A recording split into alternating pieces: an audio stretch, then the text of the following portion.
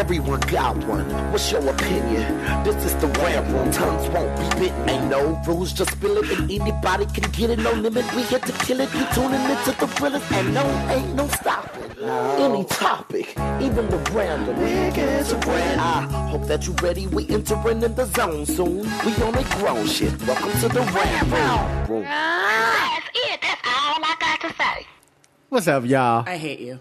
What I do now? I ain't even started yet. You know, see what I'm talking about? I'm trying to be healthy as a Can I intro the damn show for all the right, kids? Go ahead. Y'all see what I got to deal with every week with her? You see what I'm talking about? What's up, y'all? It's your boy, Hilliard Guest. The enabler. Uh-huh. And you guys are listening to the Screenwriters Rant Room, where we keep it street, we keep it opinionated, and we keep it what? Hold up. She ain't even going to say it with me. We're going to say 2015. Really? She really? Okay, listeners. So I was in a rush this morning. Let me explain. So what happened was... Some heat. I was in a rush. So I like to bring some snacks, to make the guests feel like whether they want something or not. And there's something there. Audience, we had Kevin Kellebrew on here a while ago talking about being healthy writers and feeding our minds and our spirits and being healthy. And we were doing that. We were having our fruits and our vegetables and our waters and things. And then when I come in today, what's on the table? A dozen donuts and, a bunch of goodie stuff for you. He got Pyroline, chocolate hazelnut, chocolate sticks. He's got my kryptonite, people. It's really what he has on the table. Chocolate-covered pretzels. I'm a chocolate fiend. We both are, so look. But you know what? You're not going to steal my joy today. I know it's the Ides of March. It is the Ides of March, and you're stabbing me in the back, but it's okay. But continue on as I eat this chocolate hazelnut goodness. Y'all see how silly we are here on the Rant Room. Y'all hear that crunchiness? Huh? You hear the crunchiness? Welcome to the show, Paul. You see what I'm talking about? You're going to be crazy I'm so today. happy to be here. That's her crunching down on your spine. I know. It's like, ugh. Right. So you going to do it with me this time? Go ahead. I'll do Paul, it this time. time. Paul, you going to join in 2015? Yes. All right. So on this show, we keep it street. What? We keep it opinionated. We keep it what? 2015. Okay. Yeah. All right. So y'all know how we do it on the Rant Room. We just like to go in on y'all. So on this show, we're all about entertainment, TV, film, music, culture. But our focus is always screenwriting, stories, craft. Shit like that. Mm-hmm. We like to say shit like that because that's what it is. Shit like that. You know what I mean? It is. So y'all hear her voice. That's my girl. I ain't seen you in a minute. I know. I've been very busy. I've been writing. The book just came out, the anthology. Really? Yes. Well, we'll pump it up at the end. We'll tell the kids. Yeah, so that's out. My short story's coming out in a couple of months, and I'm getting ready for WisCon. I'm going to do a reading. Just busyness. That's what's up. Doing my writing thing. Cool. I've been busy too, but good it's to all see good. You, though. It's been like, 3 weeks? Yeah, she's been hiding from me, Paul. You see what I'm talking not. about? I've been Ignoring busy, her brother. people. I've been busy. I let you guys brother. down a couple weeks busy. ago. That was on Well, actually, me. you and Charles, had to cancel that day, so it actually worked out totally perfect. We weren't important to him. Both of us. He just had to start, disrespected you. back in the writer's room or something like that's really I important. know. What I mean? He's running a TV show. You know what I mean? Shit. Like he important or something. I think I went and got donuts that day. I know. I got the videotape.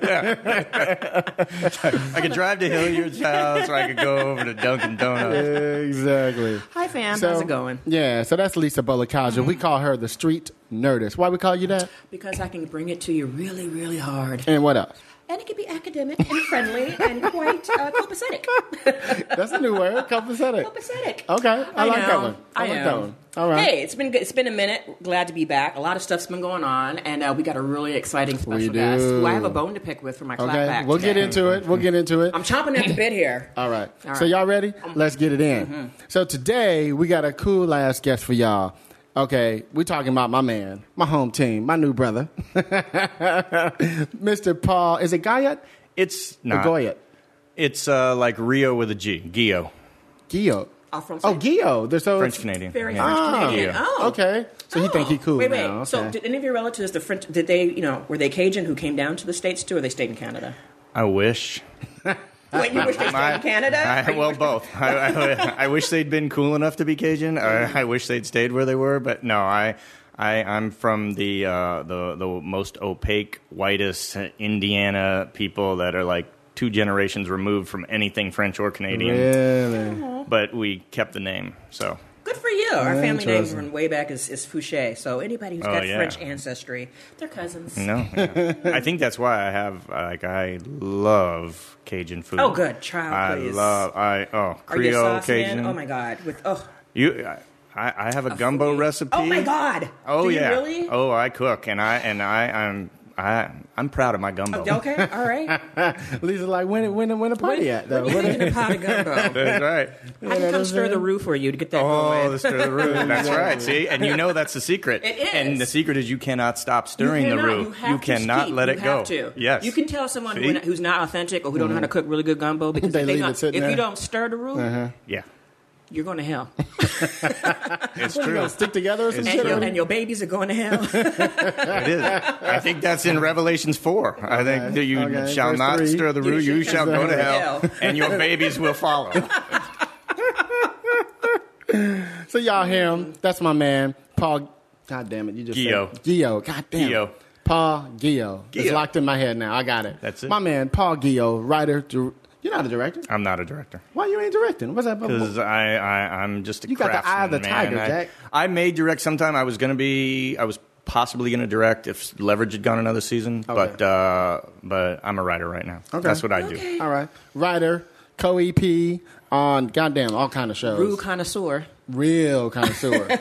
Now, would you call yourself a genre writer, or what would you say? I would call myself the absolute least genre guy that you've probably ever had on this show or ever had. Oh, I'm so on the wrong show right now. Really? But you bring the humor to the show. Well, Sure. I don't know. I mean, John Rogers created the show. He's a genius. He, spent 20 years on the road as a stand-up comedian. He's one of the funniest human beings I've ever met. Right. That's him. I mean, I bring what I bring to the show, but I am the one guy, and it's a joke in the writers' room. I mean, the writers' room is genre, mythology, and Paul. You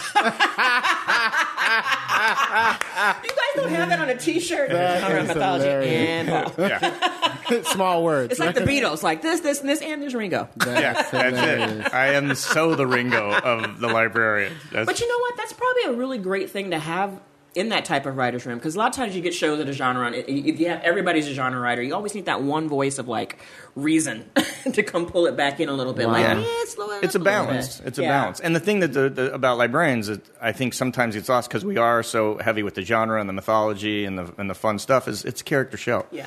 It comes down to it. It's about these characters, and that's always been my strength. So I feel like hopefully that's what I bring to it. Okay. Well, you guys are subverting some things, especially with the mythology on that show. Yeah, Just I'll watch it and I'll be like, that was an interesting twist. What? Because, most of the time you think of like genre shows, like, because unfortunately for a lot of TV shows and a lot of movies too, they always rely on the same type of tropes and stories that we've heard before. Sure. But if you can give something that's familiar and twist a little bit, you got me. You got me hooked. Because when I first started watching, I'm like, well, let's see, this feels familiar. And then there were certain things that a couple episodes in, it was like, all right, that was clever, that was funny. All right, who writes this show? And I was like, oh, there's Jeff Thorne. Oh my God, Leverage. And there's Christian Kang. Come on. You had me at Christian. You had me at Christian. That's all you had to say. I was like, what? But I love the twist. And if you could add something that's like new and exciting to a show, you've got me hooked. Okay. And I'm just disappointed it's only like 10 episodes. Why is it such short episodes? Are you guys trying to be like HBO? Because he want to go back to St. Louis every 5 minutes. Call Kevin Riley at TNT. No, the original, it was 10 episodes the first season because it was TNT made a deal. TNT owned, there were movies, TV movies that the show was based on that Noah Wiley starred in that were much more of the sort of artifact hunt, Indiana warehouse kind of thing. Right. And they are so, to this day, insanely successful overseas and re-airing and stuff. I can see why. TNT was like, you know what? We're going to just do 10 episodes on the air and see how this goes as a series because they already pre-sold it. It all comes down to money. And so we did the 10 episodes, and it was great. We were the #1 new cable show of 2014. Yep. That's what's up. And we premiered in December. So it was like, it's not like, we were a February show and we were #1 for 2 months. Right. We were the highest airing new cable show of last year. And so they picked us up, and I don't know, they just ordered another 10. It's a whole new regime. I don't want to get into too much of that, but TNT, it's a whole new regime now. Kevin Riley's in there now, who wasn't there last year, things get funky a lot of times. When and they may want to keep that same success. They might say, okay, we like the 10, maybe that's the thing. It's hot. And you know what? I like it because it kind of reminds me of when we talk about the British shows that I love. It's like, because, sometimes you can get some shows and you get episodes that are like, yeah, you could have just did without that episode. But if you have a nice, tight thing, it's like you want them chomping at the bit. Because when I was done with the episodes and I started showing my mother, and it's like, oh my God, this is just a fun show. This is like when we were kids. My mother's making me chocolate pudding. We're sitting there in our jammies. It's like it's a fun show. And then it was like done. I was like, wait, there's got to be more. And I was like trying to catch up on streaming on Amazon. It's like, wait, there's 10 episodes, but I want more. But see, I think that's the key, though. You should want more. I think that's much better to be left wanting more than be left thank God that season's over. No doubt. Because I get annoyed when there's like 20 episodes or something. And I know, and my friends who are on, broadcast shows and stuff, I mean, you get into, and I've been on broadcasting, when it's like, when you hit that 18, 19, 20, you are just, your creativity barrel is empty, and you're just like, you're talking to the mailman. Well, you got any stories for us this week? We're at the bottom of the barrel just trying to get to the end of the season. Whereas now, you do 10. And also it went by faster the first season because there were 3 nights. We actually were only on 7 weeks. We did 3 nights where TNT aired 2 episodes. Back to back. Yeah. So it was like 7 weeks, and the whole season was done. Yeah. Interesting.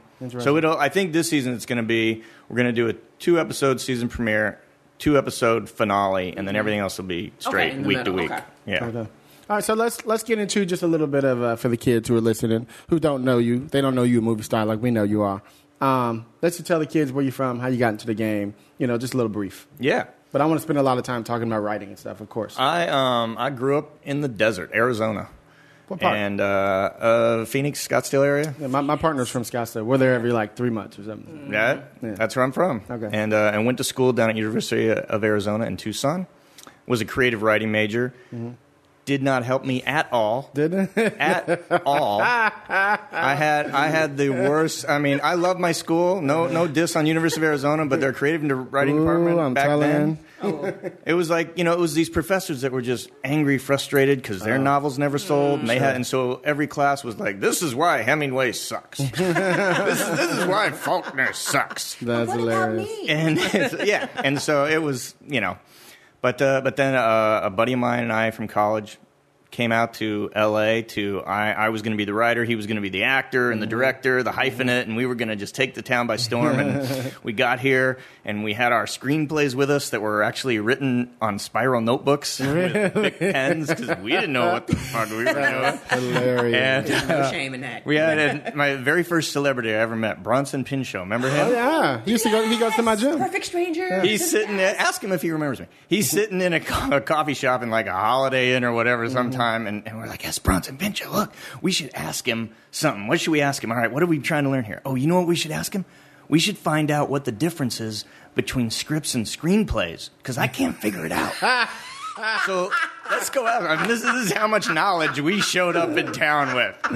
So we go over and like, excuse me, Mr. Pinchot. Hi, yeah, we're just here in town. Yeah, we're screenwriters. He's like, oh, really? And it's like, yeah, I just want to ask you a quick question in the business. You got to tell me, what's the difference between a script and a screenplay?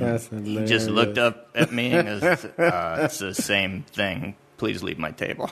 Wow. Thank you, Mr. Pinchot. I went back to him. It's the same thing, man. It's like, so that was, yeah. This is pre-internet, I take it. This was way pre-internet. Yep. This is pre-internet. And That's so hilarious. so that led to my illustrious career as a stand-in, because it took me about 10 years before I ever realized. Now, how did you find the job to be a stand-in? What happened? I went, okay.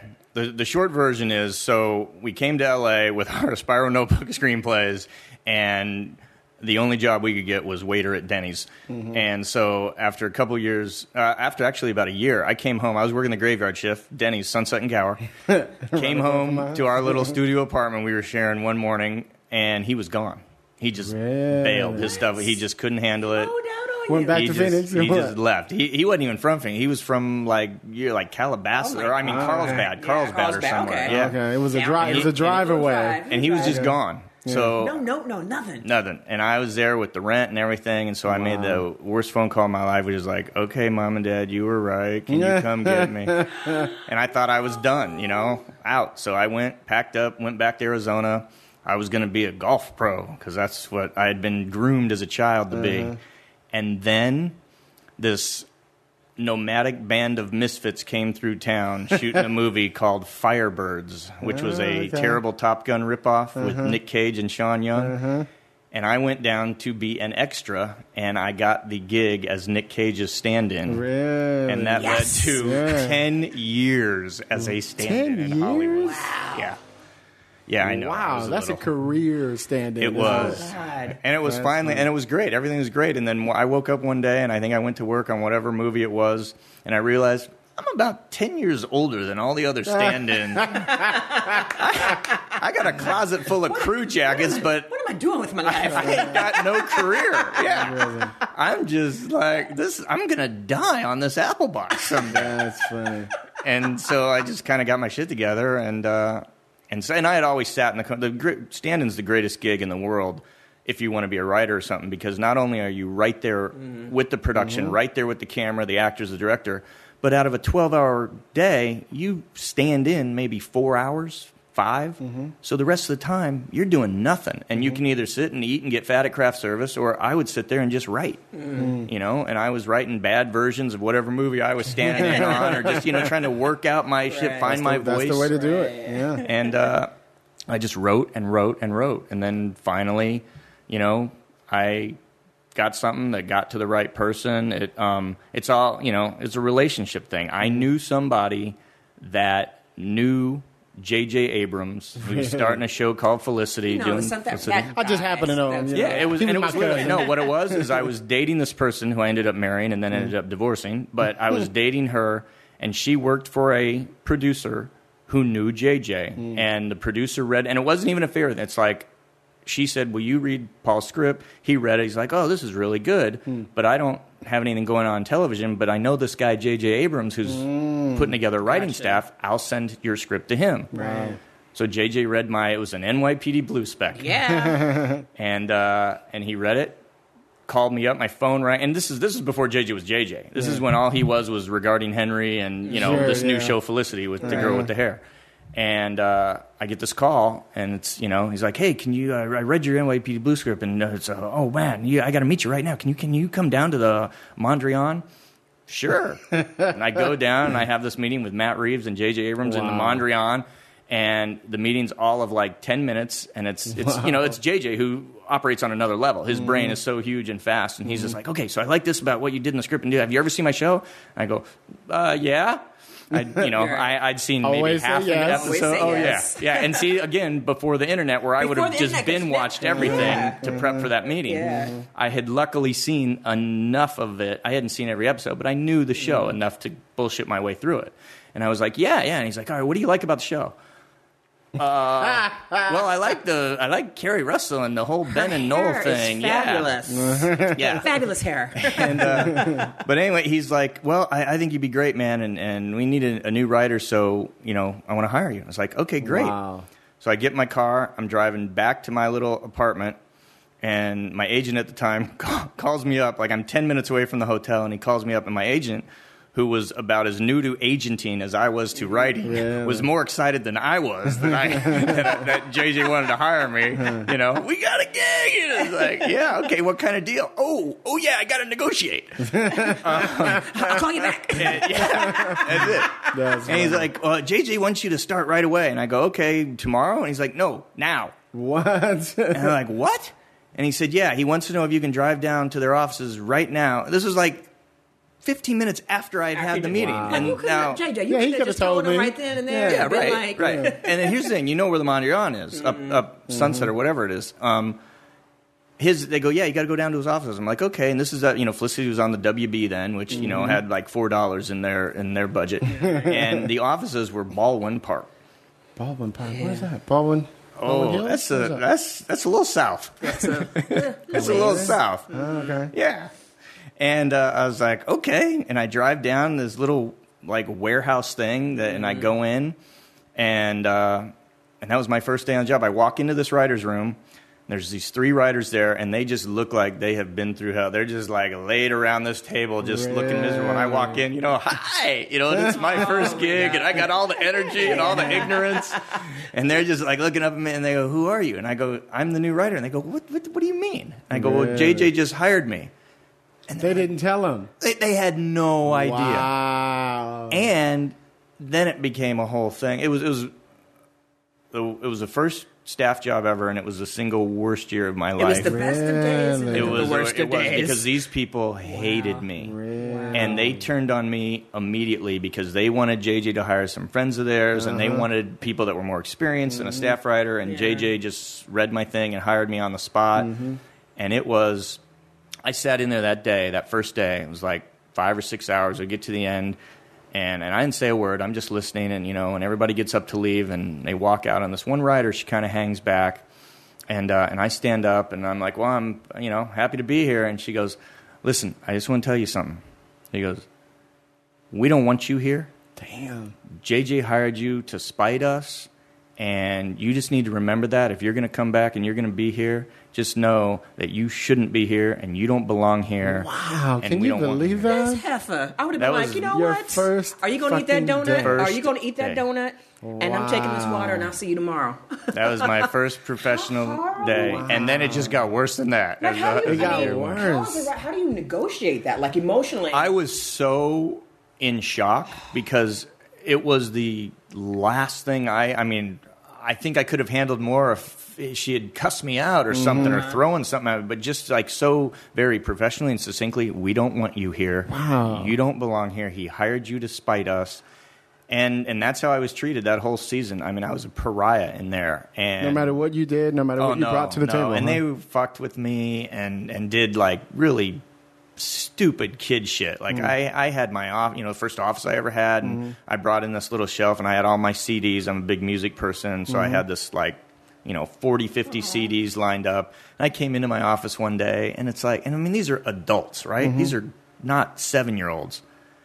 And there's like water has been dumped all on my What? CDs. Just it's like, really? You're going to do that? You're not going to come and confront me. Wow. But you're going to go and passive say, aggressive. I You know can't what? I stand would've passive been flipping aggressive. tables like, you know what? yeah. Okay, one of And y'all. what's funny I'm is gonna like, pay for these CDs right now. We ain't getting no writing. Okay. Call well, it JJ was, on the you know phone what? Right now. You're right because I handled it totally wrong. Like in retrospect now, but I go back. I mean, there was a time. This was funny. This was a very But you wanted to be seminal in the room, moment. But you wanted to be in the room. I wanted to be, yeah. And so, like, I don't know, probably 3 months in or something.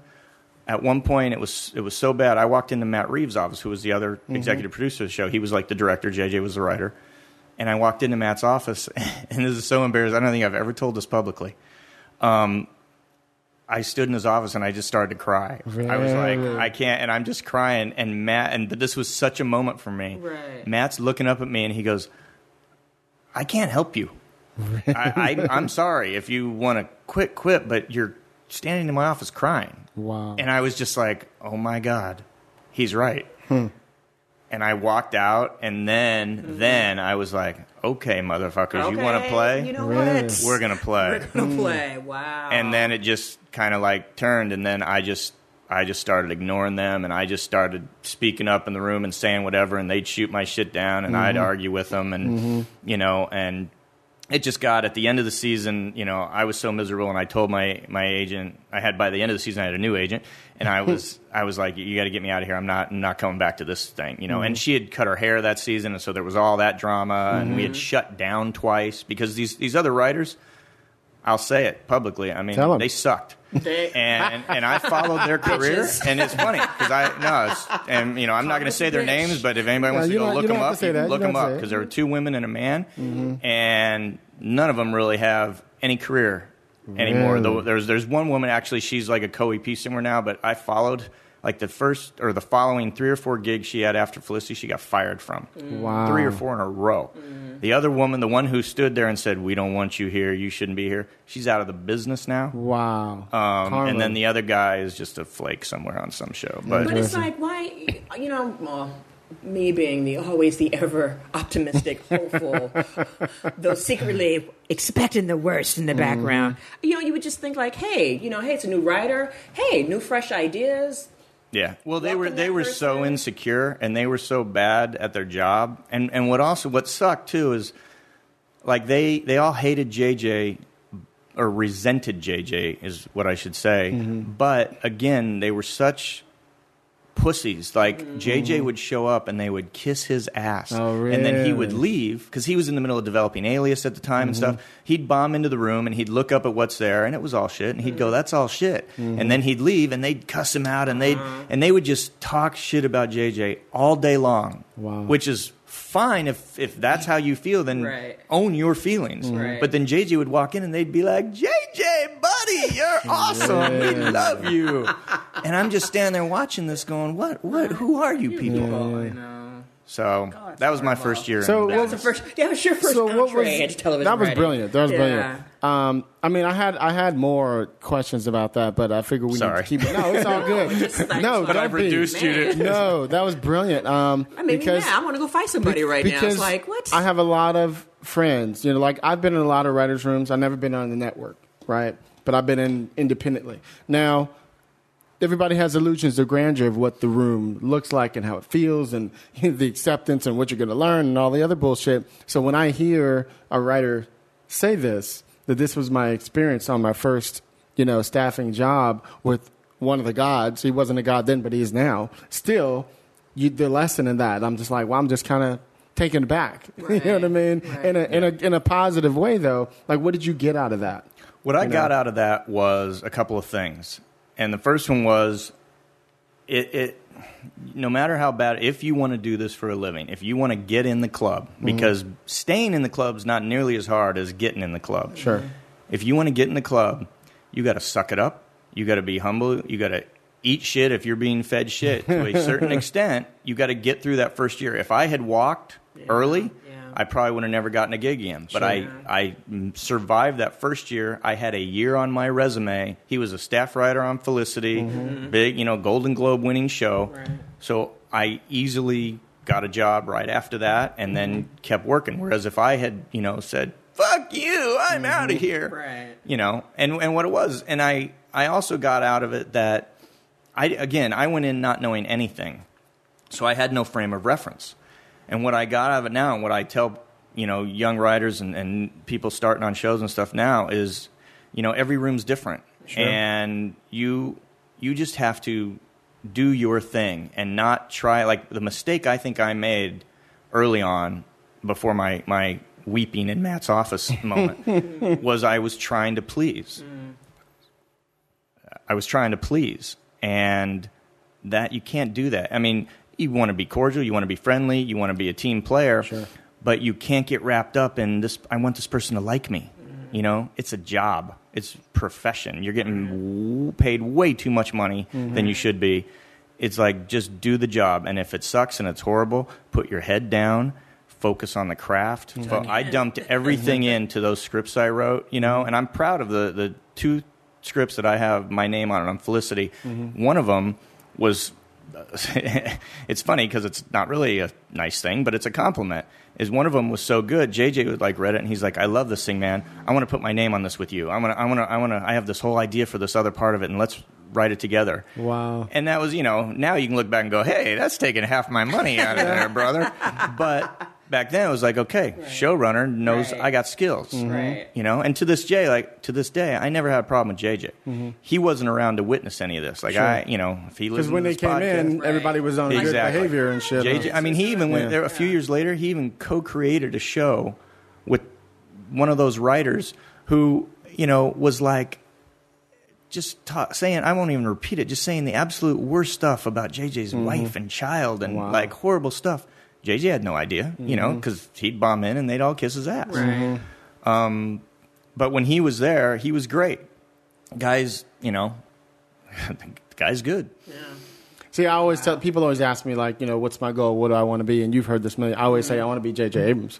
You know what I mean? I want to be that guy who can go back and forth from TV to movies like nothing. Yeah. And there's hardly any examples of that at all. No, but you know what? That's a really good point to bring up, because there's a lot of people that so they see somebody like JJ, writer, producer, director, his own giant corporation company, but the way he did it was he didn't go in going, "I want to be a writer, producer, director, and do this and this." He was a writer. JJ focused on his craft and got excellent at writing, and that was the one thing he did. He got in as a writer, and then once he had established himself, then he started directing, then he started producing. And I think sometimes people, I see, you know, I'll speak at these plays or people come around it's almost like they just want in, but they don't know what they want to do. Sure. And it's like they'll just throw. It's sort of what I call that lottery ticket mentality. Mm-hmm. It's like I'm going to throw everything up against the wall and see what somebody sticks. picks for me. You know, if I want to be, you know. But it's like if you want to be all that, pick out whatever you're most passionate about and focus on that and become great at it. Yeah. And that's the fastest way in. Then the other stuff will come. Sure. You know. Depending on where your passions take you. Yeah. So what was next after Felicity for you? So then I did a there was a very short-lived show. Then I had a string of 13 and outs. I did a show called Snoops. Yeah. I remember David Snoops. E. Kelly, Gina Gershon, and Paula Marshall as private eyes who surprisingly licked whipped cream off each other every sweeps week. Don't know how that happened. But literally in the writer's room one day, we had done this episode for sweeps where David, because he rewrote everybody. No, he did not. That was another great compliment I had once. I'm sorry. I'm ruining this show. No. You guys can't see it right now, but Hilliard is slapping me across the face because I am doing it wrong. I'd slap him at least once a month. You know what I mean? Go ahead. But so on Snoops, I wrote this one episode. It was the first one I wrote. And showrunner comes back and he's like, "Hey, David loved your episode." Really? And he goes, "Yeah, he only rewrote like 90% of it." And he was dead serious. Like, that was a victory in the David E. Kelly world. Okay, look, I got to ask you. So, for the kids, right? I call everybody the audience, the listeners, the kids. Now, so you get on a show with the type of showrunner who would rewrite you, like a David Kelly. How do you keep your... What's the word I want to use? Your sense of self? Yes. your personal... when what's he using you for then if he's rewriting the whole thing? I think there's certain showrunners where I think going in. If you're on a Kelly show, if you're on a Sorkin show, if you're on a Matt Weiner show, going in, it's not going to be your words. Okay. You know, if you can give them a good story that they love enough that they only rewrite 90% of, you know? Yeah. And other times it just comes and goes. You know, it just depends on the showrunner. But I think, again, this business, in television writing, your job as a staff writer all the way up to co-EP is you are at the service of the showrunner. Right. And it is their show. And if they want to rewrite you, they can rewrite you. Absolutely. And you say, "Thank you, sir. May I have another? Thank you, ma'am." It's so hard for writers to understand because sometimes when we go and talk to different events and panels, I'm like, "Well, I'm going to write this show." I was like, "Look, look, boo boo." Be blessed you got in the room. Like you're there for the service of the story. They hired you because this person had a vision. It's their show. It's their name on the show. You there to help make it go. And if you get your name on something, yay you. If not, shut the hell up and be happy you in there and learn what you can and write and do that. Because it's like I've been around a couple of episodes where writers, you know, they complain, they're like, "Oh, I got totally rewritten. I can't believe you did that. And, you know, my scene was so much better." It's like, really? So when you get that residual check, you going to give it back? So it still has your name on it. He does he put his name on? No, that was the thing. Kelly, well, like Weiner, Sorkin, they pull your name right off. Kelly would usually share, you know. Sometimes your name would get left on. Like my name got left on. Okay. But it wasn't, you know, probably about 7% of it was mine. But my name was on it, you know. Still to this day, I'll get $4.17 because, you know, Snoops aired in Turkey. The word whenever in that script, that was mine. That's right. Well, it's interesting because Glenn Mazzara talks about how he, like when he first started being a showrunner, like on Crash or something, he was talking about how, you know, he wrote, you know, the pilot, and then like an episode or two later, somebody else wrote one, and the studio had an issue because he thought it was a good script from the other writer, but it wasn't the voice of what he had. Right. So he had to go back and rewrite the script, and it was a lesson to him to learn that he has to keep that same voice all the way through. And even though a lot of people can write your voice, sometimes they really can't nail it the way you. Yeah, and I think too, it goes back to there's showrunners that part of the job is rewriting, and they are entrusting, you know, millions and millions of dollars to the showrunner to produce this show, and part of that job is you're going to have to rewrite scripts sometimes. But there are showrunners, there's John Rogers, Barbara Hall,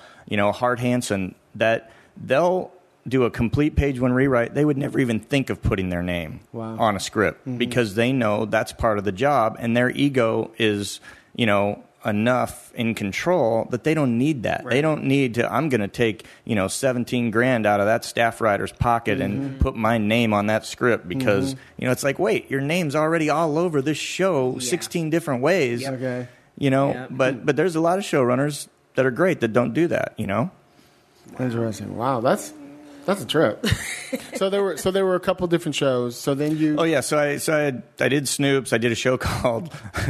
Good God, Hill, you're dragging me through my resume. We have time. This is going to turn into a suicide note. I did Level 9 for the UPN network, which was again real early in the internet days, and it was about cyber cops chasing cyber criminals through cyberspace. Yeah, that's interesting. Well, except what we found out from a cinematic point of view, it's like when you're on the 4th episode where he's spoofing the source. Let's type on the keyboard really fast, and it's like, okay, maybe we need somebody running around with guns or something.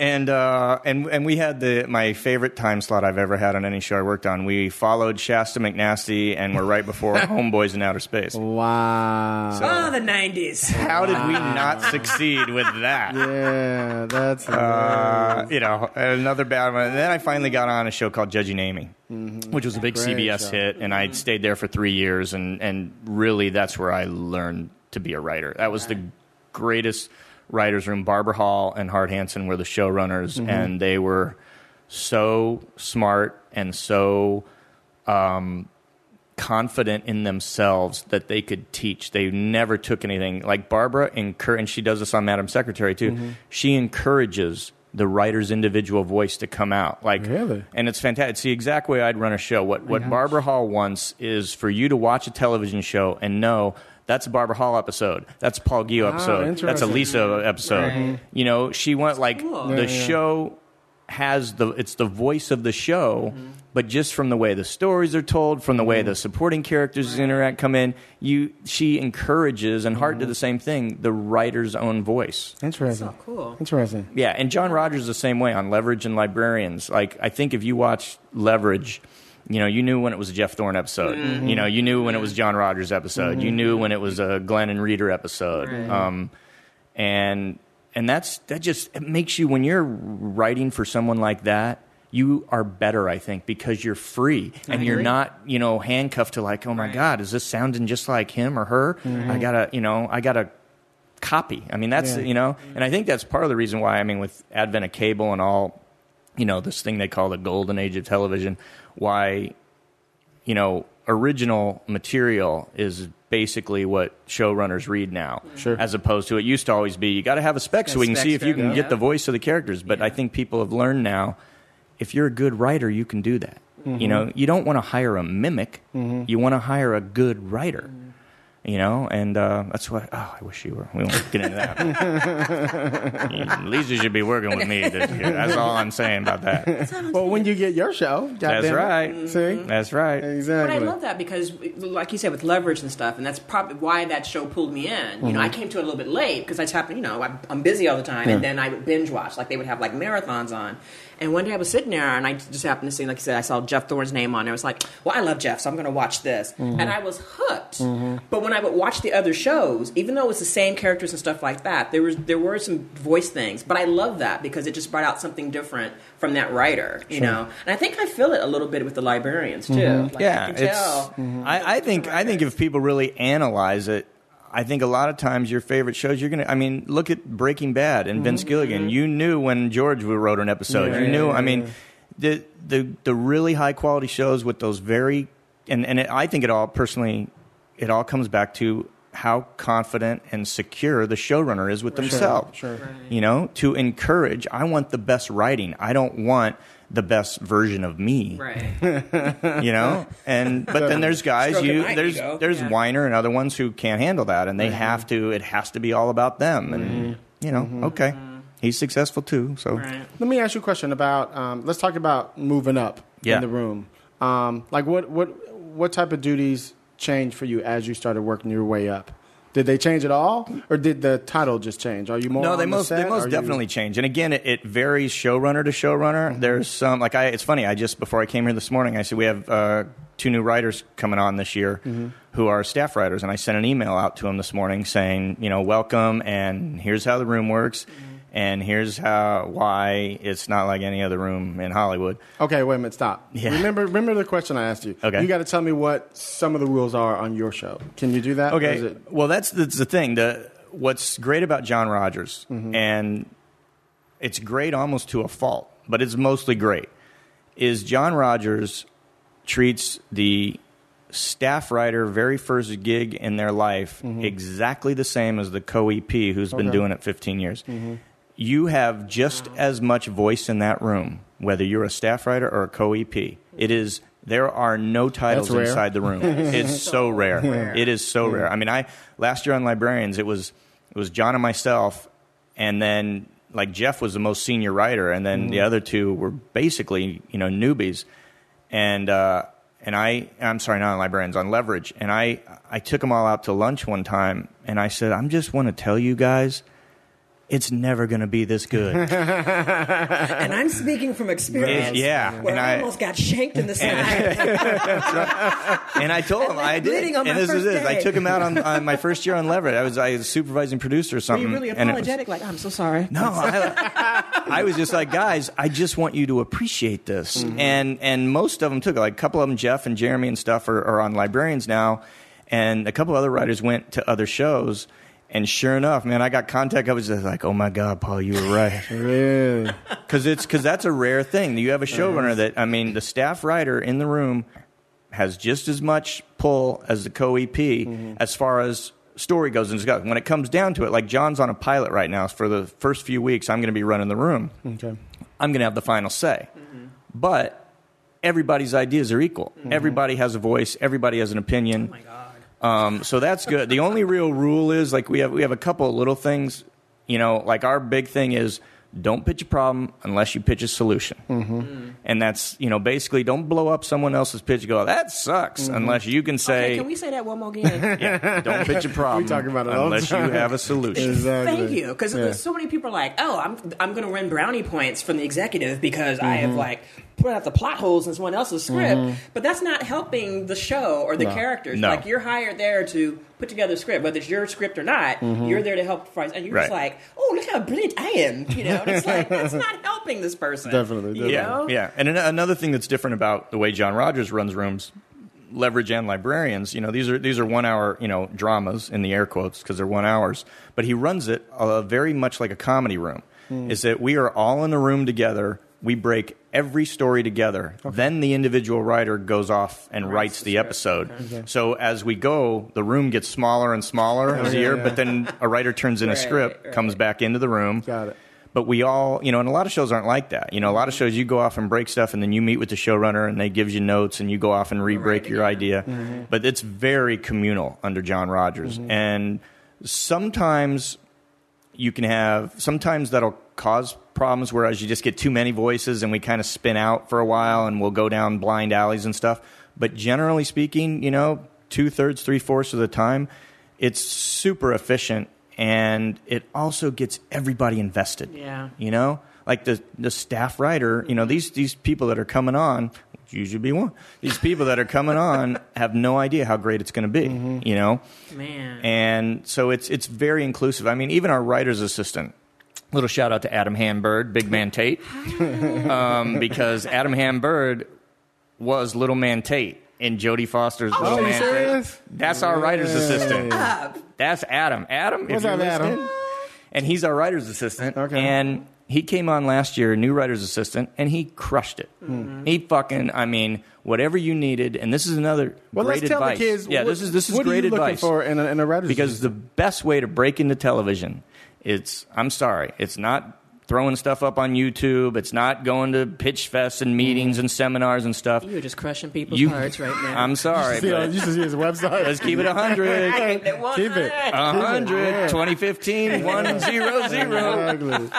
The fastest way to get in is you become a writer's assistant and you serve your writing staff, and if you blow it out like Adam did last year, Adam's getting himself a freelance this year. Nice. And, on Leverage, the writer's assistant the first couple seasons on Leverage, Rebecca Kirsch, destroyed it. She was 24/7, whatever you need, I got your back.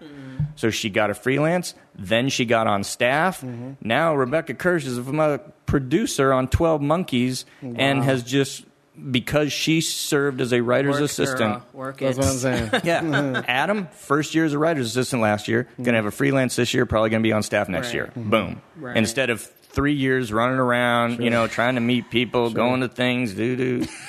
So I'm sorry. People weeping right now. I know, but for television, I just paid my money for Pitch Fest. Yeah, it's. Oh, I got it. You don't even want to get me going on the whole Pitch Fest thing. He's got a whole. Man, it was one of the questions I have for you. Since we're here, I'm never going to be asked back on your podcast. No, come on my show. By the time we get done, I've destroyed the hopes and dreams of everyone. that. You're giving them realness, and that's what Yeah. they need. Well, that's tell it. the kids. Jeff Thorne and I last night. I don't know if you saw. We were ranting on Twitter last night. I love when Jeff rants because Jeff because was like, "Look, I don't know who you are." We were going off But I'm gonna about tell you these what's going on. screenwriting gurus that are charging money. You come out here trying to make it as a writer, and you're working at Starbucks or you're reading scripts or whatever. You're barely paying your rent, and then these guys are going to say, "Give me $195, and I'll tell you, the secrets to writing." And it's my biggest pet peeve. Jeff and I are starting this thing of we're seriously considering. Wait, you're going to start your own guru thing We are for free. for free? Because we have this thing now. I'll say all this because our buddy Pilar, she gets a pass.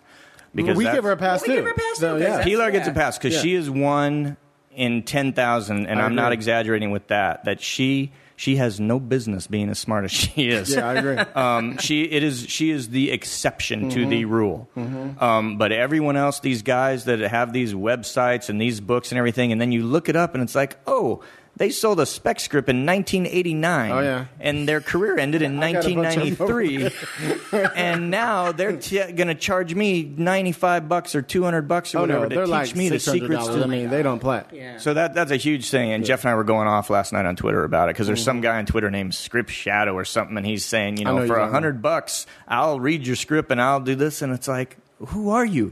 You have no, who are you? It's just, it kills me. So anyways, I don't know how we got off on that. I don't know where that's cool. I was. No, but- I was talking about on your website, you have a segment. Let me see what you call it. You do a whole thing about the Writer's Day, which I love. And I don't know if you got a chance to see. You need to go on his site. My website is silliness. It is funny. It's yeah, read that whole Writer's Day. paulguillo.net. You guys got to check it out. All you guys out there, go out there and look at that. But he does this whole thing about the writer, the day in the life of a writer or some shit. And he goes from like 8 o'clock in the morning or whatever, 7 o'clock in the morning from the time he wakes up. It's like every 10 minutes. Right. He's got it is badass. But there's a cool thing you do where he talks about like once he gets into the office, the first thing that happens is the assistant comes up to him and is like, hey, can you read my new script? And then he's like, 10 minutes later, check my email. Right? 10 minutes later, go down to the office to do whatever. Right. And then like a half hour later, like an hour later, the assistant comes by and he goes, did you read my script yet? And then as he keeps going through the day, the assistant keeps coming through going, hey, did you look at my script? Right. And finally at the end, he goes, oh, just got a message, something like this. I'm paraphrasing. He says, just got a message from the assistant. They just sold their pilot to whatever. Should have read it. Like, it's hilarious. But it tells me so much about the style and the way you write. It's even your bio is just full of humor throughout the entire thing. You can't help but get a chuckle. Right, Like right. every other line, there's something funny in I there. have that problem. And it's like, if you look at my Leverage episodes, my Librarians, there tend to be I don't want to say funnier ones, but just with more comedy in them. Yeah. And that's just me. I've always had this thing. I was obsessed with comedy since I was young. I went to an open mic once doing stand-up. Never again, because that was just like, okay, there's a whole art form there that I don't got the brushes or the easel or nothing. But I've just always seen it. I'm the guy that, there'll be this dark, twisted, horrible thing, and I'll look and see the humor in it, and it's just me. And so, again, going back to that, you got to find your voice. Is if I try to not write as myself, it's not as good. Sure. You know, I mean, I just finished this big feature script that's I mean, it's epic. It's period piece and it's heavy duty. Is that the Geostorm thing? Or? No. This is one nobody knows about. Okay. And you're trying to tell him, like he says, no one knows about it. Like, it's just the one. well, no, it's Trying to be I just finished it, and I can't talk a lot about it. But what's really nice is it sounds like as of Friday. I mean, I'll know more next week, but it sounds like there's already like a couple studios. Cool. As long as you get two. Wanting the same thing, Yeah. then you can start playing. Right. You know, I want ice cream with nacho. You know. Don't give me sprinkles. Yeah. Don't give me sprinkles. So, but it's definitely not a comedic piece, and yet I found myself.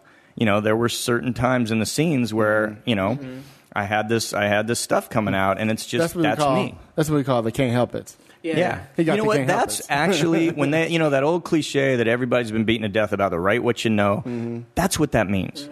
You know, it's not That's your right. voice. Yeah, it's voice. Write what you know just means have your fucking voice. Absolutely. Yeah, because I think that my favorite episode of The Librarians is the Apple Discord. Because there's I'm sorry, who wrote that? I'm sorry, what was the writing credit on that? Was that Paul Gio, Jeff Thorne? That was Paul Gio and Jeff Thorne on Okay, that. I'm sorry, I think go it was ahead. Jeff. I think it was Jeff. I don't know. But before I even knew who wrote it, I felt who it was. Like, this is either going to be Jeff or it's going to be Paul, because there were scenes in there like...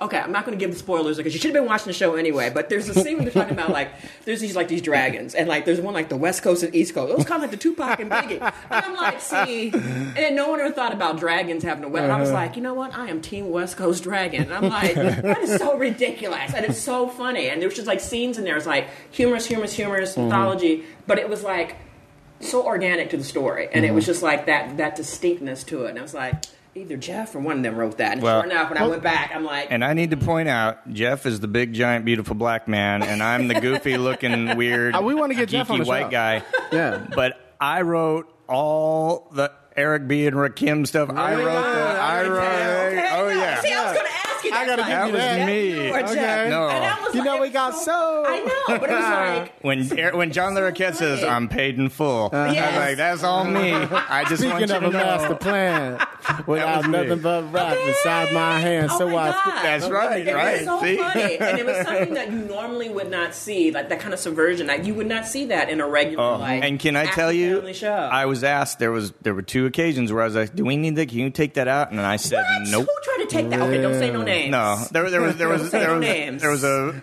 People who don't know the goddamn song. maybe a producer, maybe a director. I won't say, but that I'm was just saying, didn't get I'm it. so glad they kept it in there because it got like the biggest laugh. That was the hill I was gonna die on. Can I tell you? There was no way that wasn't coming out. And even on the day, John Larroquette's looking at it, he's like, "What the fuck is this?" It's like, John, You're just roll like, with it. hold on, let me play it for you right And there. I just, John Larroquette, just roll with it. and I just said, and I did, and that's it. And I said, John. And here's the great thing about John Larroquette. I mean, this guy's a genius. He's got Emmys, full up everywhere. He respects the word so much.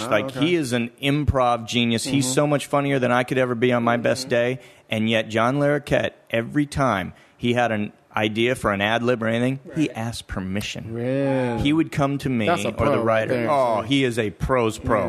And he would say, "Hey, this is really funny. What about if I tried this?" And there was one, but the first time I go, "Well, you're John Larroquette. What do you know about funny?"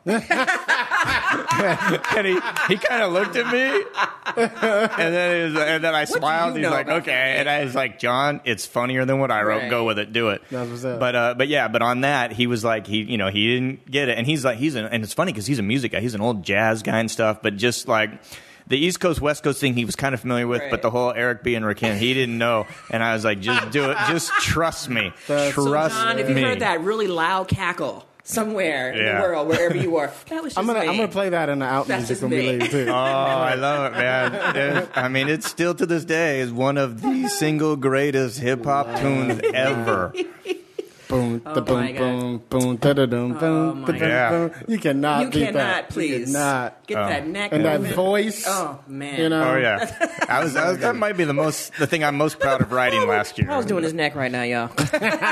that It was white so neck. hilarious. It was so funny, and it was so real, and it was just like, Jeff or one of them, who wrote this? Because it was just so distinct. And I was like, oh my God, it's Paul and Jeff. And it's funny, too, because as everyone thinks, obviously, Jeff. There was like, oh, Jeff must have wrote that part. He's the brother. The brother must have wrote that. Nope. Like, Nope. Jeff's actually a bigger geek than I am. He's the genre guy. He is the comic book, mythology, sci-fi. I mean, that guy, oh my God. He crushes people. And just a shout out for Jeff too, they had like the Black Comics chat. And like he was just throwing stuff up like, well, and he was like throwing up pictures from old comic books from back in the day. And it's like, it's nice to have that person who knows that history and kind of school them youngins. Because they're like, well, what about this? And he would just post up something on Twitter. I'm like, go ahead, Jeff. What I love, I mean, there's many things that I love about Jeff. He is a true brother. But there's some really fun pictures of you guys on your Twitter. Oh yeah, the thing where we were fighting. Yeah. He what's great about him is he is the happiest, just positive dude. He comes in just singing and happy, and so a lot of times people underestimate him and his intelligence because he's just like, he's fanboy Jeff. He loves everything, and every idea you throw out, he's like, I love that idea. He is that cat. Yeah. He is just the most positive cat, and yet when you start to talk to him, there is a giant brain operating there, and it is a man who is not just smart. He got a third eye, Jack. He is a deep motherfucker. Where he does his Facebook post when he's talking or discussing things, it's like, people don't realize, like, he's got a lot, like, that them still waters run real deep, and that mythology and stuff. So, always been a fan. So, Jeff, you definitely got to come out here and write some more episodes on the library. Yeah, come hang out with us on the Screenwriters Rant Room. He's got to get in the rant room because Jeff can rant. That's what's up. So, Leslie, tell me, how did you even get to the librarians? How did that come to you? So, that came, after my 3 years on Judging Amy, I had a couple of kids. I was married at the time to somebody that was from St. Louis. Big family in St. Louis, and really, really, really wanted to move back to St. Louis. So I left. We moved back, and I was going to become a novelist or try to write movies or something. And we moved to St. Louis and hadn't even closed on our house, and I got a call to write a pilot from one of my writing heroes, Stephen J. Cannell. Oh, my God. Do you know, people, if y'all don't know Stephen J. Cannell, like, if you're a kid from the old days, you remember his show because he'd be sitting there typing on the old Underwood typewriter, and he'd rip out the piece of paper, and I was like, he was the first showrunner that anyone knew what a showrunner was. He was the first famous one. He was the original, the OG of showrunners. Exactly. And he had been out of television for a long time, and he was looking to get back in. He had this idea. And his agency was my agency, and he had read something of mine, and I got this call. I'm in St. Louis at my in-laws' house, and the phone rings. And it's like, hi, is this Paul Gio? Yeah. Okay, please hold for Stephen Cannell. I'm like, okay, who's fucking with me today? Who's messing with me? And then while I'm on hold, I get another call, and it's my agents. So I'm like, oh, shit, well, I don't know who's messing with me. So I just basically end that call because it's my agent's calling. Oh, my God. And my agents are like, hey, Stephen J. Cannell's going to be calling you anytime. I'm like, what? Wait, did you get redialed? You got redialed? So I was like, okay, I got to go. And so then they called back, and I was like, I don't know what happened to the phone. I was holding. Yeah. One of my kids. It must be you guys. On your end. So he gets on the phone. He's like, Paul, it's Steve Cannell. I'm like, oh my God, this guy's just an icon to me, and I'm trying to hold it together and be cool. He's like, I read your script, and blah, you write with knuckles, kid, and I got this idea. I want you to do it with me. I'm like, I'm in. I'm in. Can I put that on a T-shirt? I write with knuckles. I write with knuckles. I love that. Isn't that? It's so Cannell. It is. And the thing was, he goes in. Yeah. And this was like 10 years ago. So we had internet, and we had Skype, and we had all that, but Cannell is old school face-to-face. Really? And I tell people this now. Like, so I wrote this pilot. Pilot got shot. Walter Hill directed it. It was a whole big deal. Every dime I made on that pilot, I spent traveling because I was in St. Louis, but I had to come out here to be with him because he's face-to-face old school. Yeah. And we shot it in San Diego.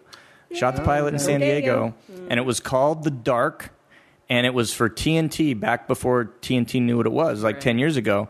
The only real cable blow-up at the time was The Shield, So every cable channel was chasing The Shield. We got to have our own Shield. Right. So I kept getting these notes from the network, like, go darker, go darker. This is the dark. It's serial killers and it's all this stuff. And I did my thing. Walter Hill shot it, beautifully directed, really dark. They screened it for the network, and they were like, oh, this is too dark. No, we gave you what you wanted. Yeah. So they put the closer on. They put the closer on over us, and it became, this gigantic hit. But so that was so I did that, and that because I got so much heat off of that that for the next 4 years I was pilot guy. So I was living in St. Louis. I was writing a pilot a year, which was plenty of money to live on in St. Louis. Wow. Oh yeah. And then personal life started kind of going south and stuff, and I knew I needed to get back to work. And I was a fan of Leverage. My my managers sent a writing sample of mine to John Rogers and Chris Downey, the showrunners. They read it, called me in for a meeting. Never didn't know the guys at all. They didn't know me, but went in, met, got the gig. And that led to 2 seasons on Leverage. And then Librarians is all the same people. Electric Entertainment's the studio, Dean Devlin. John Rogers, the showrunner, creator. And so Rogers just called us all back, Said, hey, we're going to do this now. Yeah. Wow. So again, back to relationships, It's do your job well and don't be a dick. No, let me ask you a question about you write movies and TV. Yes. For the kids who don't know. Because I also wanted to get into just, you were starting to go there about how you live in St. Louis and yet you're here. So basically it's like 6 and 6 or something, or depending on what the show is you're on. Let me talk about how you manage that. And then let's talk about writing for TV and film and how you maneuver the two. Okay. So no, I'm not going to tell you. Did I just jump? No. The St. Louis thing, here's the thing. If you want to write in television, you got to be in LA. Sure. There's an outside 20% chance you could do it out of New York, but it's LA. And you got to be here because television show is your basic look. A movie's 110, 120 pages. TV episode of television 50, 60 pages. So, and you do one every week. So you're basically filming a movie every 2 weeks. And you got to be here. You got to be in the room. It's a job. It's 9 to 5. If you're with a showrunner that, is smart and efficient, you can work 9 to 5. If it's a crazy showrunner, you're going to work 8 to 11. But either way, you got to be here for television. Be sleeping on the floor. Yeah. Oh, you hear these horror stories of these places where it's like, they're ordering up food at midnight because they can't. But I've learned from Barbara Hall, who did it, Hart Hanson, those guys on Judging Amy, and John Rogers. If you are good at your job and you do it well, there is no reason that you cannot be done by 5 or 6 o'clock at night. Because it's the only reason that those showrunner you want, right? Yeah, and the only reason those other shows go so long is because the showrunner's not focused; they're off doing whatever, or the people don't know. Yeah, that's right. We done broke the story 20 hours ago. What's going on? Yeah. So anyway, you got to be here for TV. Features. You can be anywhere you want now with this age of technology and electronic because. Basically, in feature world, you write the script and then they're like, okay, thanks, see ya. And, you got nothing to do with the movie unless you get lucky. And, but, there was a thing, I think it was 2008, 2009 that came out. I think Variety had a thing of they looked at the last 100 movies, studio movies that had been produced, and the average number of writers, not credited at the end on the screen when it's released, but the average number of writers hired 4.7 per movie. What? That's the average. So there were some with 5, 6, 7 writers. I just went through this thing with Geostorm. And just writers and writers. But that's because the writer, you turn in the script and you're basically done. Right. So you can do that from anywhere. But TV, you got to be here. Unless you're like John August or Craig Mazin or something. Yeah. But so... it's always good to be here anyways for your meetings stuff. If you're writing features, I'm saying you can actually physically do the work from anywhere. You still got to come take the meeting. Well, Sony ain't going to be going out to your house in Topeka to meet with you. Well, you said something really, really interesting that I don't know if everybody heard very clearly. You said when Steven called you to come help him with the pilot, he wants to see you face to face. Yeah. He didn't say he sent for me. you had to come on your own fucking That's right. time. You see what I mean? That's how much you wanted to hustle. I spent all the money I made on that pilot flying and staying in hotels and everything and it was worth every single penny to me because that gave me like the next, not only just working with Stephen Cannell, but even though that pilot didn't get on the air, off of that pilot, I worked for 4 years. Yep. Wow. Yeah. So I made money in the end, you know. Whereas if I had said, "Oh, I can't make it out there. I'm in St. Louis," you know, it's like, all right, then you take your knuckles and you keep writing. Exactly. It's St. Louis, and maybe we'll see you. Right. That is so funny. What was the other question I asked you a minute ago? God damn it! It just came up Wait, out the blue. you were saying the transition between film and TV. He did that. Okay. What was the other part? Well, you were going to talk about St. Louis and that writing and location, and then I think the other thing was film versus TV. No, or film. the other. Oh. Yeah. Well, maybe that was it.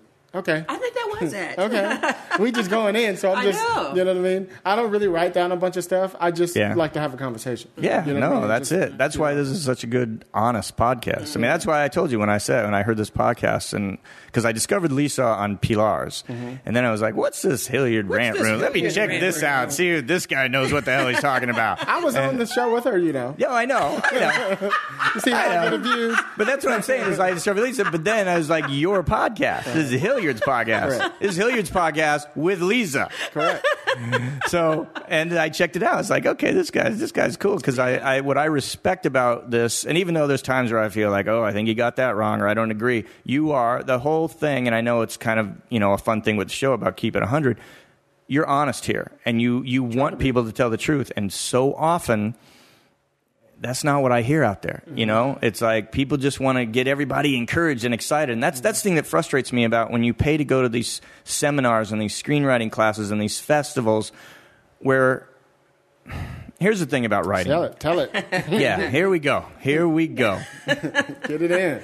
Robert McKee, Blake Snyder, Sid Fields, Scott Myers, on and on and on. They are teaching you science. They are teaching you forensics. It's math. They are taking something that already exists and telling you why it works or it doesn't work. Sure. Here's where this happened in this part. Here's the, you know, plot point 2 in the second act, and here's this, and even McKee, who's all about the story, and here's why broadcast news structure is just like Rocky, even though they're totally different. It's like, okay, that's great. How does that help you when you're staring at the blank page? Because there is nobody out there that is talking about imagination. And that's where it comes from. Because I don't care how much you know about structure and how much you know about where, you know, you should put things and how you should do this and what characters should be or sound like or how you should describe this or that. If you don't have that imagination to make up something out of nothing, you're not going to do it. This is where I disagree with Pilar, where she feels like, oh, screenwriting can be taught to anybody. No, I totally disagree with that. I think you could teach it to everybody, but a lot of them is going to be bad. Right. Yeah, no doubt. Because if you don't have that in you, you know, you can be as analytical as you want with all this shit, but if you don't have that imagination, if you aren't the kind of person like I think we all are, and so many where you're standing in line in Starbucks and you see somebody walk in with a crazy hat, and instead of going, look at that fucker with a crazy hat, you start thinking, you know what, there's a character in my head, and it starts spinning, right? Yes. Because we are creators. And so I think, you know, sure, people get stuff out of McKee, and you hear, you know, Akiva Goldsmith, you know, McKee's been plastering Goldsmith's name and everything but Goldsmith already knew what the fuck he was doing. That's how he got something out of McKee's class. Right. You know, when you read all these books, when you pay all these guys for their fucking story seminars and they're, you know, teaching you this and that, it's like it's forensics. It's math. Yes. It has nothing to do. How does that help you when you're looking at a blank page? Yes. You know, and that's the thing, like Thorne and I are talking about doing this stuff for free, is we just want to get writers thinking creatively instead of thinking analytically. Right. Okay. Because the other problem I have with all this, you got 300-400 people in a McKee class, or you've got, you know, however many people on Myers online thing or whatever, and they're teaching all these writers the exact same thing. It becomes homogenized. Sure. So all these writers are going out and following all these rules, and all these scripts are going to be coming in, and they're just all the same. Nobody talks about voice. nobody talks about, finding that thing and pulling shit from inside and out. Like, do that. Learn about that. And even if you write for 3 years shitty, you're going to be so good in that 4th year, as opposed to 3 years, doing what everyone else is doing because this is what we're being taught. Yeah. It's just, that's my thing about it is everybody comes at it from like a forensic standpoint, and nobody talks about, Tony Gilroy's a big screenwriting hero of mine. I think he's brilliant. Oh my God, he has the best. Michael Clayton and I have it on my website as a quote. The greatest quote I think ever about screenwriting is he said, he's probably the best writer right now in my opinion. Yeah. And the level of your writing is absolutely capped at your understanding of human behavior. You Brilliant. cannot write beyond what you know about people. Who the fuck's teaching that? And it's like, who's talking about that in all these classes and seminars and stuff? Because that kind of deep stuff. That's that deep stuff. And it's Lisa goes there when she teaches. That's it. That's why. Well, here's the thing. It's why when I discovered Lisa, when I had this thing and I was really pressed for time, we were trying to find writers for the staff, and I got your feature, and I did this thing that I've called as. This guy in the 60s started this thing for books called the Page 69 test. Oh, my God. You know about that? Yeah. Or like, what is it, like 58 or page 50? It's the Page 69 test from Marshall McLuhan. The Gutenberg Galaxy is the book. And back then it was all about media and stuff and how we're manipulated, and you can't judge a book by its dust cover, its blurbs, or all that. And so what he said you do is open page 69, and if you like that page, buy the book. That's where it was started from. And in books, average length of a novel is like 300 and some pages. So you think page 69 is basically about the end of Act 1. A lot of times the end of Act 1 is pretty good. I believe anybody can write the first 10, 20 pages of a screenplay. Agreed. Anybody can probably write the last 10 pages, 20 pages. It's in the middle where you are a writer or you're not. So what I did a few years ago is I took that page 69 test and I started adapting it to screenwriting. Is that, if you read the end of Act 1 on a screenplay, or, a lot of times they read the opening page of a screenplay and it's like, oh, it's so good and the setup is so great. That doesn't mean it's any good. But you turn to page 69 in a screenplay. Where do you do it in a pilot or in a? Well, just because, a pilot's a little different because it's 50 or 60 pages. So you'd probably, I don't know, maybe somewhere in like Act 4 or something. But just generally for a feature, which is like 100, 120 pages, I'll go to the page 69, and I did this with yours, Lisa. And it's old ass script too. I was like, and it's not about, oh, am I entertained? It's not the book thing where it's like, oh, am I liking this? Like at page 69, that is when the writer is deep in the elephant grass. You are deep in the muck. I love that quote. You are deep in the elephant grass. You got a couple good ones. Yeah, I'm glad we're recording this. I'm like, what? I'm gonna have to make some T-shirts now. That's where it's the hardest. And I turned and I read that page, and it was like, your description was strong, your dialogue was strong. It was like, okay, she's in the middle of the shit, and her skills are still showing. I wanted to read page 70. I wanted to read page 71. And then I was like, I closed it up, and I said, okay, she's got it. And that's look, I'm not advocating not reading an entire script for anyone. That's not what he's saying, but people. What I'm saying is that, to me, that's my own personal little litmus test for people, because, and it's not even about liking the story. It's just seeing the writer's craft on the page. And, page 69 is a hell of a lot harder than page 1 or page 10 or page 105. Sure. That's where, the meat is and the talent really comes out. So I don't know how I got off on that. But that's the heart. Like you said, that to me is like, that's where the real writer stuff comes out. Yeah. Because like you said, you can do the science, you can take the classes, you can do, I can get the first 10 pages, but it's that middle. And every movie or TV show you see, when you get to that middle, you can tell. Yeah. When you go to the movie theater and I sit there, I can tell when... That's when you look at your watch. Shit ain't working. That's right. Like, it's all plot. Literally, I'll sit in the back. Yeah. I'll see the. When a 2-hour movie and you're an hour and 10, 20 minutes into it, and you're kind of going, I want some popcorn now. And I start making notes and like, okay, this why, and then I have to go home like, why did that not work? Yeah. You had us. But if you're in a movie and you're just sitting like this, staring ahead the whole time, and then the movie's over, you're like, holy shit. Yeah. It's like, what? How did that? And that's the hardest thing. You can't teach that. That's just. Let me ask you a question. Because I know for me, writing television had made me a much faster writer Yeah. Something I've just taught myself to do. You got no choice, yeah. Really, really fast. Right. Movies I write fast, and TV I write super fast.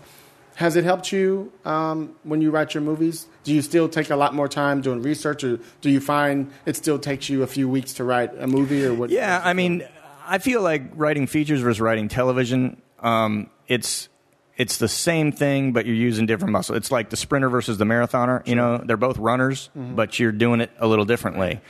And, TV, like people say, how long does it take you to write an episode of television? And my flippant answer is, well, however long I got. Exactly. And if I have 2 weeks, I'll take 2 weeks. And if I have 2 days, it's going to be done in 2 days because that's just the machine. Right. And the machine does not stop. But for a feature, Did y'all hear that? This motherfucker said, maybe 2 days. That's what I'm saying. Okay, like you might have understand. You can't go in and go, I don't have enough time, because you know what? There's 100 other people that are unemployed waiting for your gig that do have time. Right. They will get it done. Right. And it's just, it's like, I'm sure you said you did it. Like what you said is the more you did it, you realize the more you do it, the better you get. The better you get, the more efficient you get, the faster you get, I mean, I think we should be giving ourselves deadlines, whether you have a deadline or not. Oh, yeah. You should be testing yourself. Can I do this in 2 weeks? One of the most important things, and this goes back again, I don't see this ever talked about much. I think Pilar does a little bit. A lot of people don't ever talk about the discipline that's required. This is a job. Yeah. This is just like the guys that are out laying bricks and the doctors doing surgery and the people making your drink at Starbucks. This is a fucking job, and you do your job. The bricklayer can't go, I'm not feeling it today, so I think I'm just going to go watch a movie. Or, you got to have that discipline. Absolutely. And you have to it's funny, we always work harder for other people than we do ourselves. You notice that? Yeah. That's why it's so critical, I think, when you're not working on a show or you're not writing for a studio, you've got to set yourself deadlines, and you've got to set yourself get up in the morning, I'm going to work today. I treat it like I have to turn this in on Friday. And it might be Sunday. That's it. I mean? And I think anyone who does that is a better writer. Because I think when you sit around just I got to let it come to me, and I'm just going to, Sometimes I call you and you be at coffee what you doing? Oh, I'm working on this thing. Oh, you got a project? No, I'm just doing it. Yeah. I got a deadline. Oh, what is this for? Nope, I'm just doing it. Yeah. It's at the coffee shop. This feature I just finished, which was totally out of my wheelhouse, but it's this passionate idea I have for 5 years, and it's based on a true story. I was researching the shit out of it, and I finally this winter I was like, I got to write this thing. It's just time. And so I started, and then Librarians popped up, and I was like, okay, I know Librarians this. So I literally went to, and again, not advocating this unless you got the means for it and stuff, but I went and checked myself into a hotel, even though I have my little apartment and stuff, but I checked myself into a hotel for 3 days, and I went to work. 3 days. And I had started the script and stuff, and I knew, but I just knew I needed at least that much time to focus on nothing. Because if I got up in the morning at my apartment and I tried to write, and it was, I would get it done, but this just was like an ass kick to 3 days, and I'm spending so much money in this hotel. If I don't get it finished, where I was like, I don't know, I was probably 2/3 of the way through it. And I knew I needed to kick my own ass to get this done, because once Librarian starts, I wasn't going to have the time. And so I was more productive in that. Like the money I spent on room service in that hotel, it was the best money I ever spent, because I got this thing done, and my agents were like, holy shit, this ain't Geostorm. And it's like, yeah, this is me. And immediately response when they sent it out. The first 2 studios are like, hello. How come we ain't got the script? Why we can't read it? Yeah. What's up with that? Why are you hiding it? It's going to come out. Believe me, there's nothing I want to scream and shout about more, because this is my opus. That's the one I love, is that one that you're passionate about. And I will. I'll come back, or it'll be on. Once they tell me, that's it. Yeah, once they say, because what they're doing now, because God bless my agents for being badasses, is they're like, okay, we got 2 interested, we want 4. They're doing their thing, and they're great. Yeah. And so, a little shout out to UTA. Okay, Well, I'm so glad he said that idea of taking himself out of his comfort zone, leaving the home, because so many of us do change your environment. We talk about that all the time. A lot of times I'll be, because I bounce back between LA and San Diego, and a lot of times I'll go to San Diego, and hang out with my sister-in-law and my friends, and they'll be like, oh, well, where you going? Oh, well, I got to get some writing to do. Oh, okay, we're going to be at the house. No, I'm at Lestat's. I'll be there from like 7, and Lestat's, thank God for Lestat's, is open 24 hours. It's a job. I love that. I go there. It's my little funky my little hipster place I go to. I love that place. I drive. I get there like 7 in the morning. I have plot my meals because they feed you there. So I'll be like, get my little cappuccino in the morning. That's it. I'm writing. That's it. Go to the bathroom. I walk around the corner, take a break, my iPod. You're at work. I work it in there. I get my lunch there. It'd be like 9 o'clock at night, and I clock out. And it's like, I get so much done there as opposed to, well, I can sit in the backyard on the deck of my mom's house and write this stuff, or at my friend's house. Yeah. No, because it's like, this is work. And mentally, psychologically, you treat it as such. See, I'm like you in a sense. Music moves you. Oh.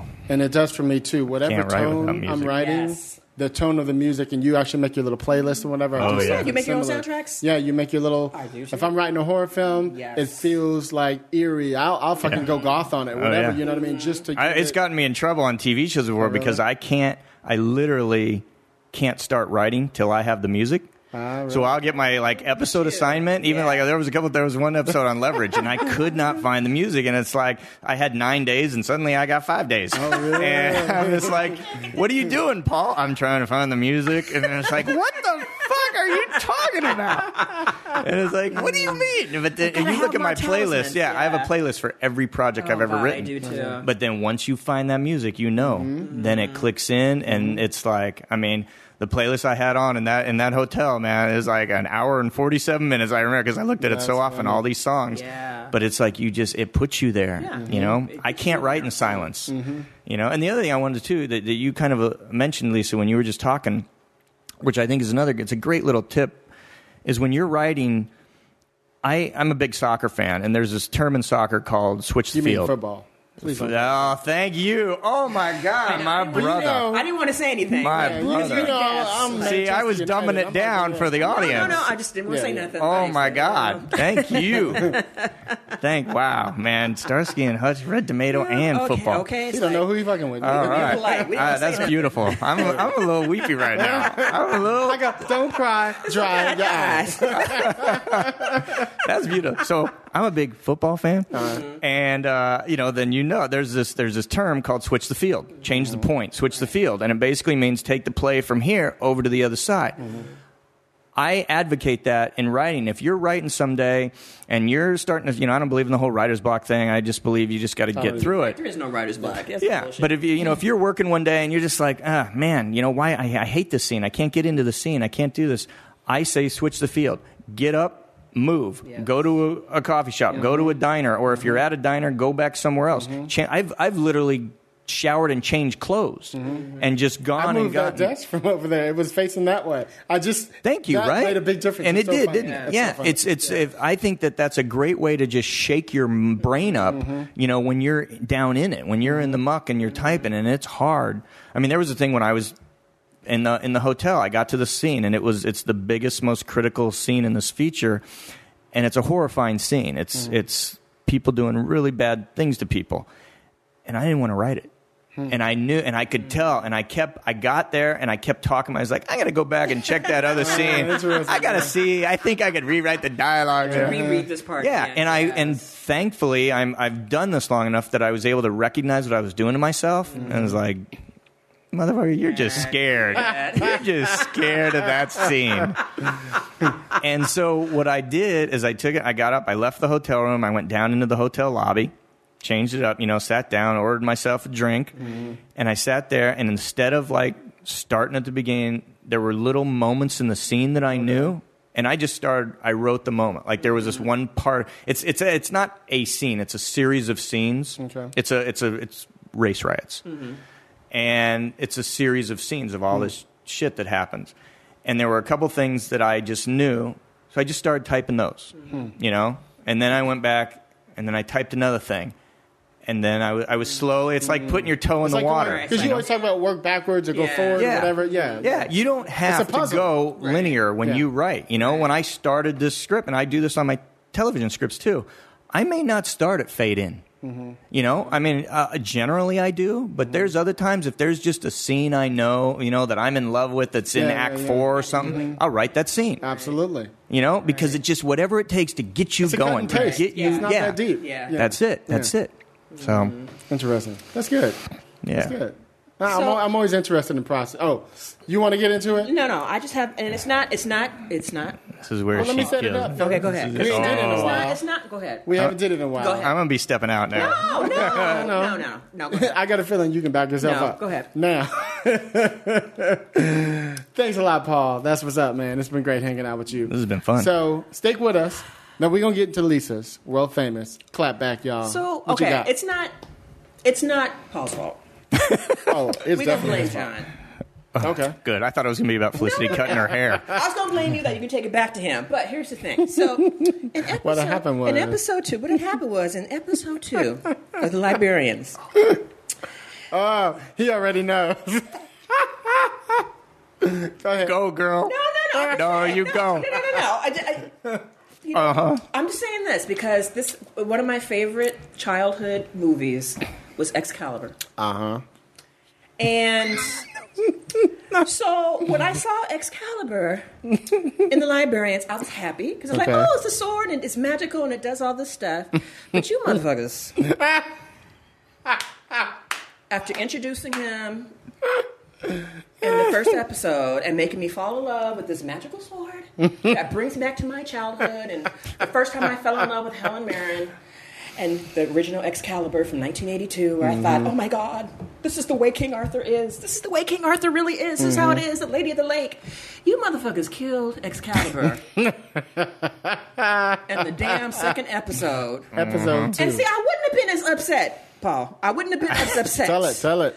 If you hadn't have given it humanistic qualities, but not even human, like almost like a dog, a puppy, because they gave, it was just a Including the magical sword. whimpering puppy at the Oh my God, I wanted to stab whoever wrote that. And I had to go back and look and be like, damn you, John. So what happened was, if they hadn't, it would just been a magical sword, and like, oh, okay, Excalibur, oh, there's no more Excalibur, oh. But the fact that you gave it the tonations of a cute, loyal dog.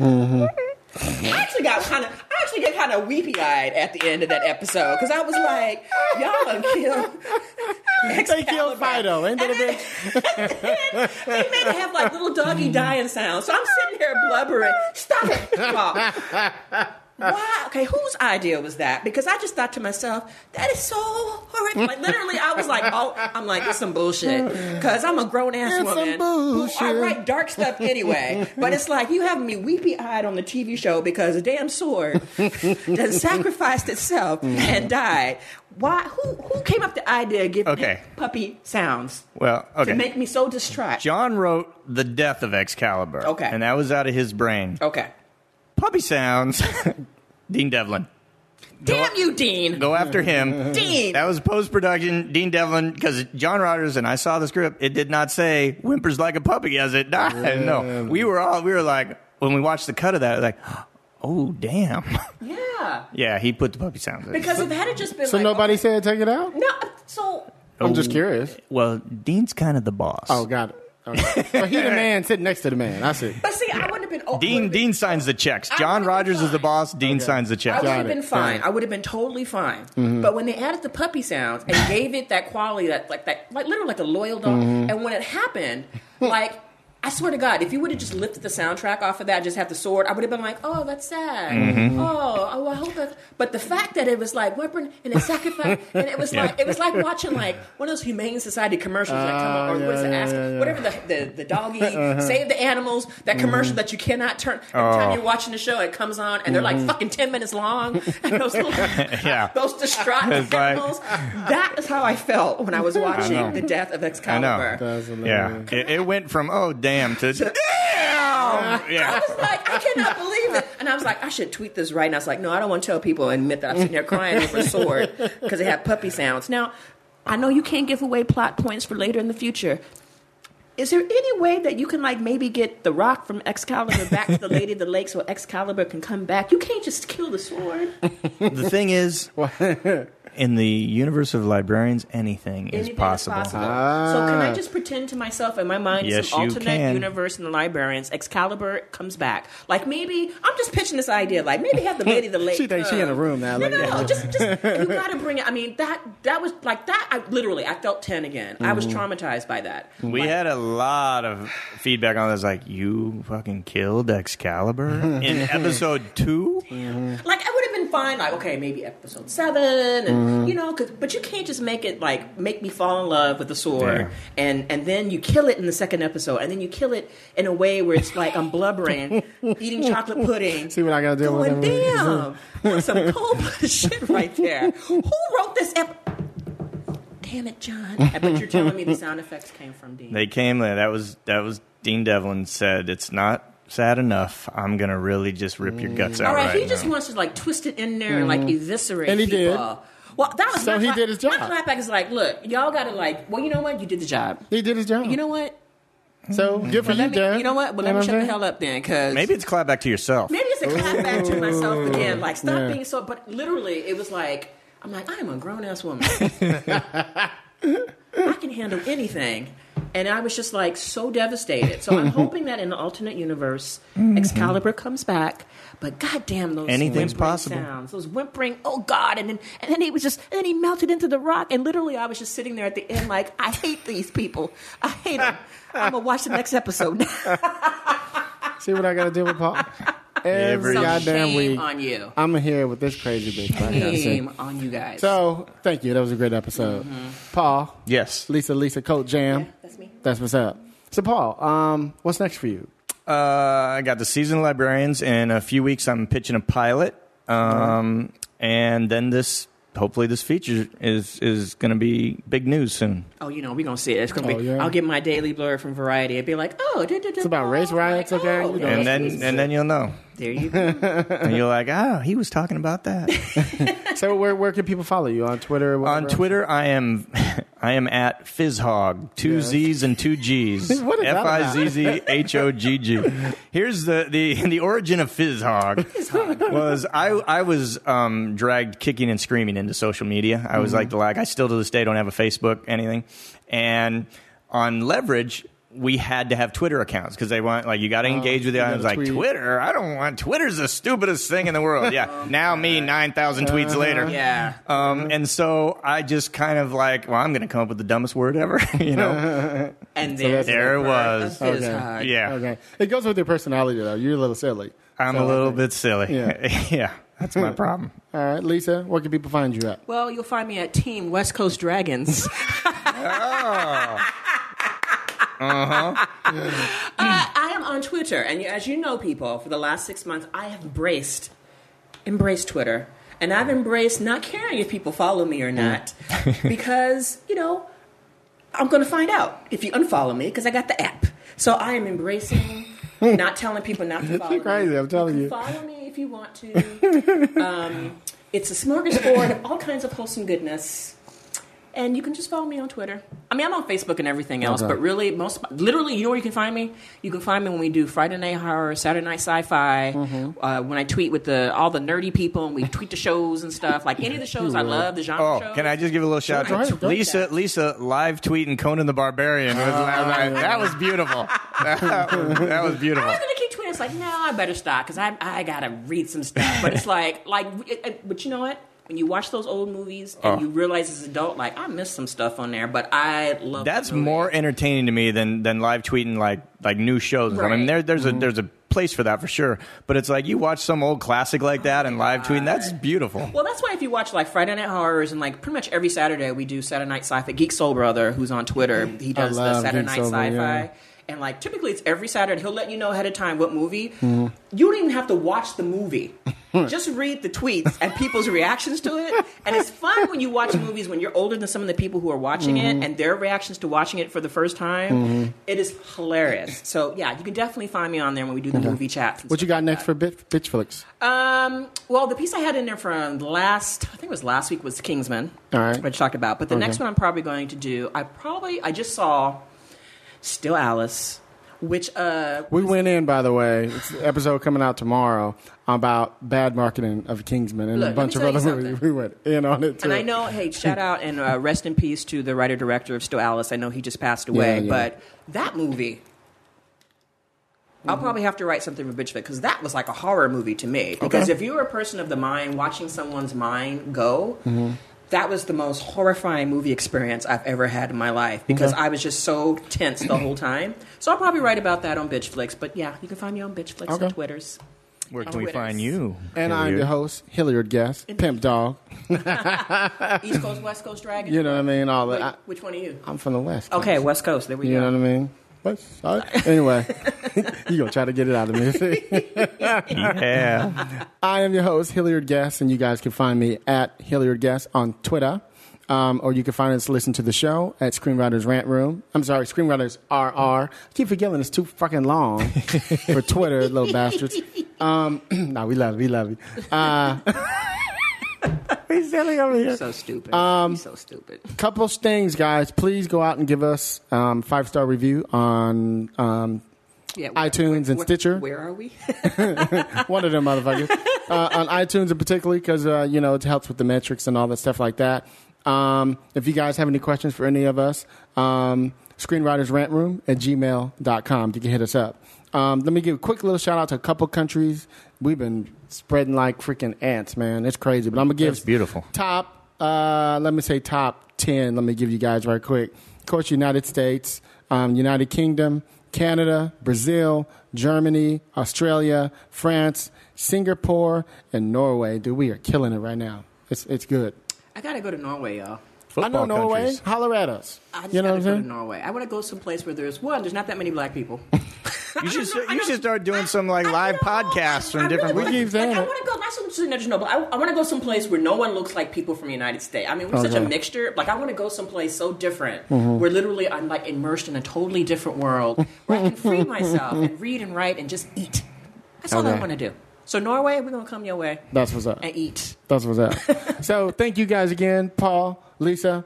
Look, we got to do a quick little thing. We got to sing ourselves out really quickly. What? Sing ourselves out. Sing ourselves out. I know what he's doing. We got to sing ourselves out. We got to do Paid in Full. We got to do at least the first verse or two. Come on now. Do you know how long it's been since I listened to Paid in Full? I bet he's got it right there. I bet he can bring it up. But, I'd have to get it all queued up and shit. Do it. Why don't me and Paul do like a verse Y'all or know two? what? Go ahead. Yeah, I don't know the words. Here's what we're going to do. Come on. We're going to go out. We're going to do this. We're going to do our regular 2015 thing. And then we'll go right into it really slowly. And we'll just start to fade it on out. Cool? So we don't know where we're going to stop it at. And then I'm going to play the damn song at the end of the damn thing. God. How you like that? Good now, Lord. So y'all know how we do it on the Rant Room. Rakim, forgive us. That's all right. We keep it street, we keep it opinionated, and we keep it what? 2015. Here we go now. Thinking of a master plan, but ain't nothing but sweat inside my hands. So I want you get the next freaking lyrics. I know. So I dig into my pockets and something. Right? God damn it! What's the rest of the damn song? Rakim, forgive him. You know what? As soon as these mics go off, we'll probably be Anyway, it's gonna come on really smooth. We're paid in full. Yeah, exactly. Peace, y'all. That's right, y'all. Now this is in true respect for the god Rakim. Paid in full, y'all. Thinking of a master plan. Cause ain't nothing but sweat inside my hands. So I dig into my pocket, all my money is spent. So I go deeper and still coming up with lint. So I start my mission, leave my residence. Thinking how could I get some dead presidents? I need money. I used to be a stick up kid. So I think of all the devious things I did. I used to roll up cause there's a hole up. Ain't nothing funny. Stop smiling and still don't nothing move but the money. But now I learned to earn cause I'm righteous. I feel great. So maybe I might just search for a 9 to 5. If I strive, then maybe I'll stay alive. So I walk up the street, whistling this, filling out a place, cause man, do I miss a pen and a paper, a stereo, a taper, me and Eric being a nice big plate of fish, which is my favorite dish. But without no money, it's still a wish. Cause I don't like to dream about getting paid. So I dig into the books of the rhymes that I made, pull out the chest and see if I got pulled. Hit the studio, cause I'm paid in full. That was a little better. Shout out to you, Rakim. We love you, buddy. Peace. everyone got one. What's your opinion? This is the rap room. Tongues won't be bitten. Ain't no rules, just spill it, and anybody can get it. No limit, we here to kill it. You tuning into the thrillers, and no, ain't no stopping. Any topic, even the random. I hope that you ready. We entering in the zone soon. We on a grown shit. Welcome to the rap room.